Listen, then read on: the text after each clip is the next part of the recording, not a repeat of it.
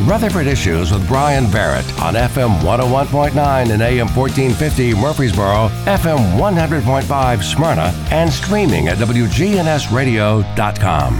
Rutherford Issues is powered by Middle Tennessee Electric. Their charitable foundation, Sharing Change, is funded by members who round up their electric bills to the nearest dollar each month as a donation and support hundreds of nonprofits. Find out more at sharingchange.org. Well, today in conversation, friends from Legal Aid Society of Middle Tennessee and the Cumberlands here with us. Attorney Alise Housden is joining us in studio. Good morning. Good morning. How are you today? Doing very well. Good to have you here today. Good. Several things to talk about, but I don't know what it is about the name Legal Aid Society. That just sounds like, I guess a little meeting of lawyers, but that's not what Legal Aid Society is at all. Oh, no. We have locations all across Middle Tennessee. It's really interesting. I'm personally in our housing practice group. So in our housing practice group, there's probably 20 to maybe 30 attorneys who are part of that group. So even if you do come to the Murfreesboro location and you have an issue, we still can talk to other attorneys within legal aid about your problem. Well, that's good. At Legal Aid Society, you handle lots of things. Kind of give us an overview of what it is that you do there. We do. I personally handle housing, bankruptcy and tax, and consumer protection. We have another attorney who only does family law. We have an attorney who does health and benefits. She also does some family law issues as well. There's other practice areas within legal aid, estates, elder law. We cover a lot of areas. So if you think you have a issue, give us a call. We may or may not cover it.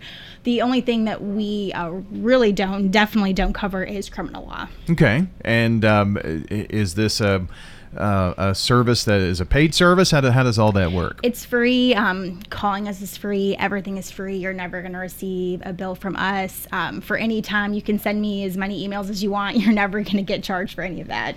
Well, since you work with on the housing aspect of that, I'm sure it's been a busy time since 2020 for you, hasn't it? Yes, it's been very busy. Last time we were here last year, they were just closing down the THDA first-time applications for rental relief. Your additional funding request, that date has just now passed. May 15th was the last date that you could apply for your second and third request if you're eligible. But that doesn't mean that there still isn't a chance that you can't get more money. And let me preface this by saying if you applied before the May 15th date, make sure you follow up with your THDA people, make sure everything's going well there, because that application will probably still be pending.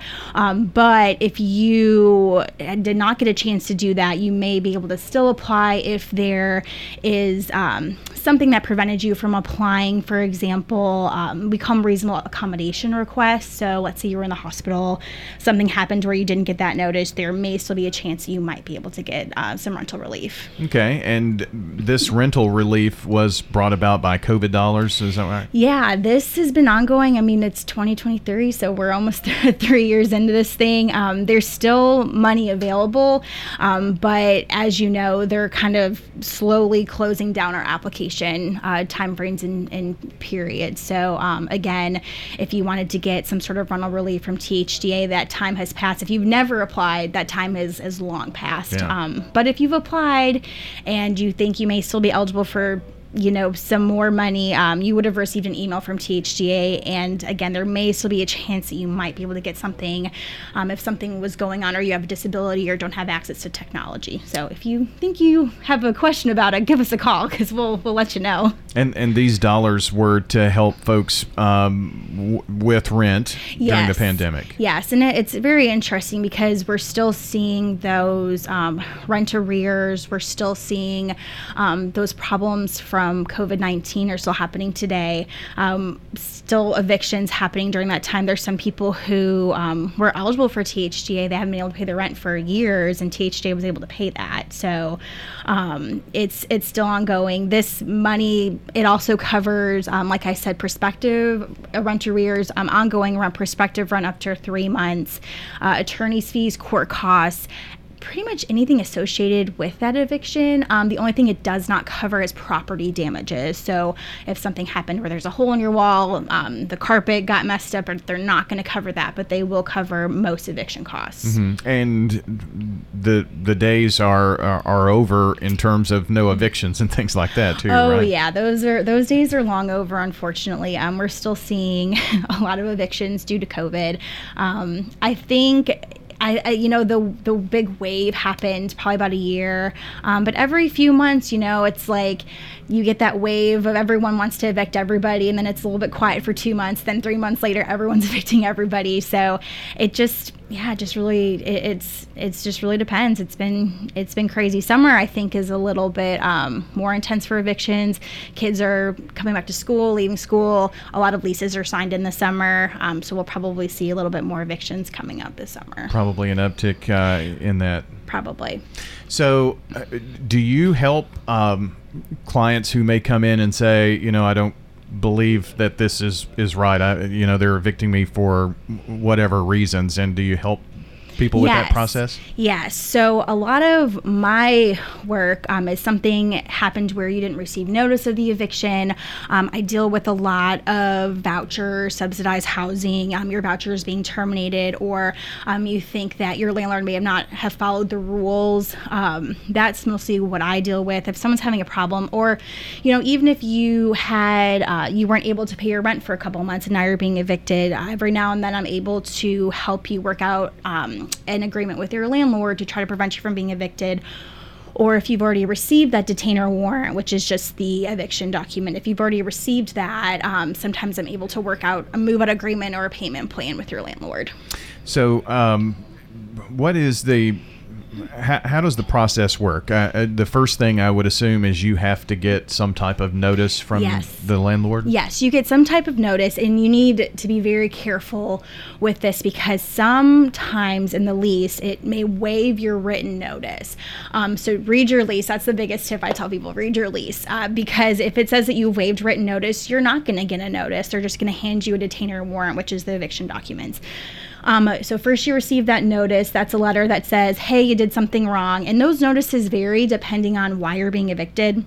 Yeah, I was going to ask, what are those things that could go wrong? I would assume non-payment is one big one. The non-payment's the biggest one. That's typically a 14-day notice. Some landlords give a little bit longer, 30 days. They give you that chance to pay. They give you that chance to fix the problem. The shortest notice is 3 days. That's if something happened to, the health and safety of other tenants is at risk. You'll see that a lot. I had a case where someone's child accidentally set the building on fire. So that was like, okay, 3-day notice, you have to get out. Those situations are, they want you out immediately. So 3 days, 14 days, again, it's going to tell you in your lease. Okay. After that, then if you don't fix the problem or you don't get out within that certain time frame, you're going to get a detainer warrant. That detainer warrant is going to have the date that you need to go to court, where your court date's going to be at. It's very important that you go to that court date. I cannot stress that enough. Go to that court date. A lot of people are scared about going to court, and I understand that. I get nervous about going to court too.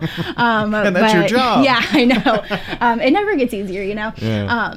There's still a judge, you still want to be respectful. So, but go to that court date because you will have the opportunity to talk to your landlord's attorney or talk to your landlord and try to work out something. The judge does allow you time to do that before you go in front of him. If you're not able to work something out, you go in front of the judge makes his decision.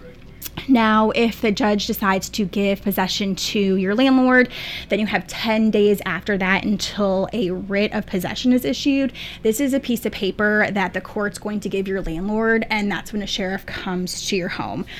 Sometimes sheriffs will give you a heads up and say, hey, we're coming back in 4 hours, make sure you move out, or sometimes they'll just put your stuff out, or they'll just change your locks. If this happens, you cannot go back and get your stuff. So it's very important that if you get possession, you got 10 days, you need to get out. So if they do change the locks, you can't get your stuff from No, inside. you cannot get your stuff once they're inside. Now, you can always ask your landlord, hey, I didn't have a chance to move everything out. Like, I want to move it out. I'm sure they don't want to deal with it for the most part either. No, and I mean, they'll charge you to move it too. That's the big thing. Sometimes we see these crazy charges that come up when people do move out. It's like $1,900 for 9 light bulbs, just things like that. So move your stuff. That blanket that's on the floor, that's the only thing you left, or 1 bag of trash, move it, because they can charge you these fees for that. We are talking today with Alise Housden. She is an attorney with Legal Aid Society, and we're really talking about renting, and we went through the eviction process there, and you mentioned things like read your lease, and that kind of makes me think that there are some tips that maybe you can give us when you are renting to maybe look for, and maybe help us out with that some. Sure. And there's always tons of tips. I think the first biggest thing is, before you move in, make sure you set your budget. You try not to pay more than 30% of your gross income. That's kind of that number that the IRS has set that says, hey, 30% of your gross income, that's what you should be paying for housing. Now, I know housing is really expensive these days, and that's not always... you're not always able to do that, especially people who are on Social Security, who are very limited, but 30% is what you want to shoot for. The next thing is, make sure you try to walk through the actual unit that you are renting. There are times when you walk through a unit and it's beautiful and gorgeous, and that's not the actual unit that you move into. So walk through it, take pictures, record everything. This could be in handy later on. If there is any sort of repairs that need to be made, make a list. Make sure your landlord signs that list so you're both on the same page before you move in. That's good. So like if there's a hole in the wall, or whatever the case may be. Or even just simple stuff like the water pressure isn't great. A year with really bad water pressure is a long time. So turn on all the lights, make sure every appliance works.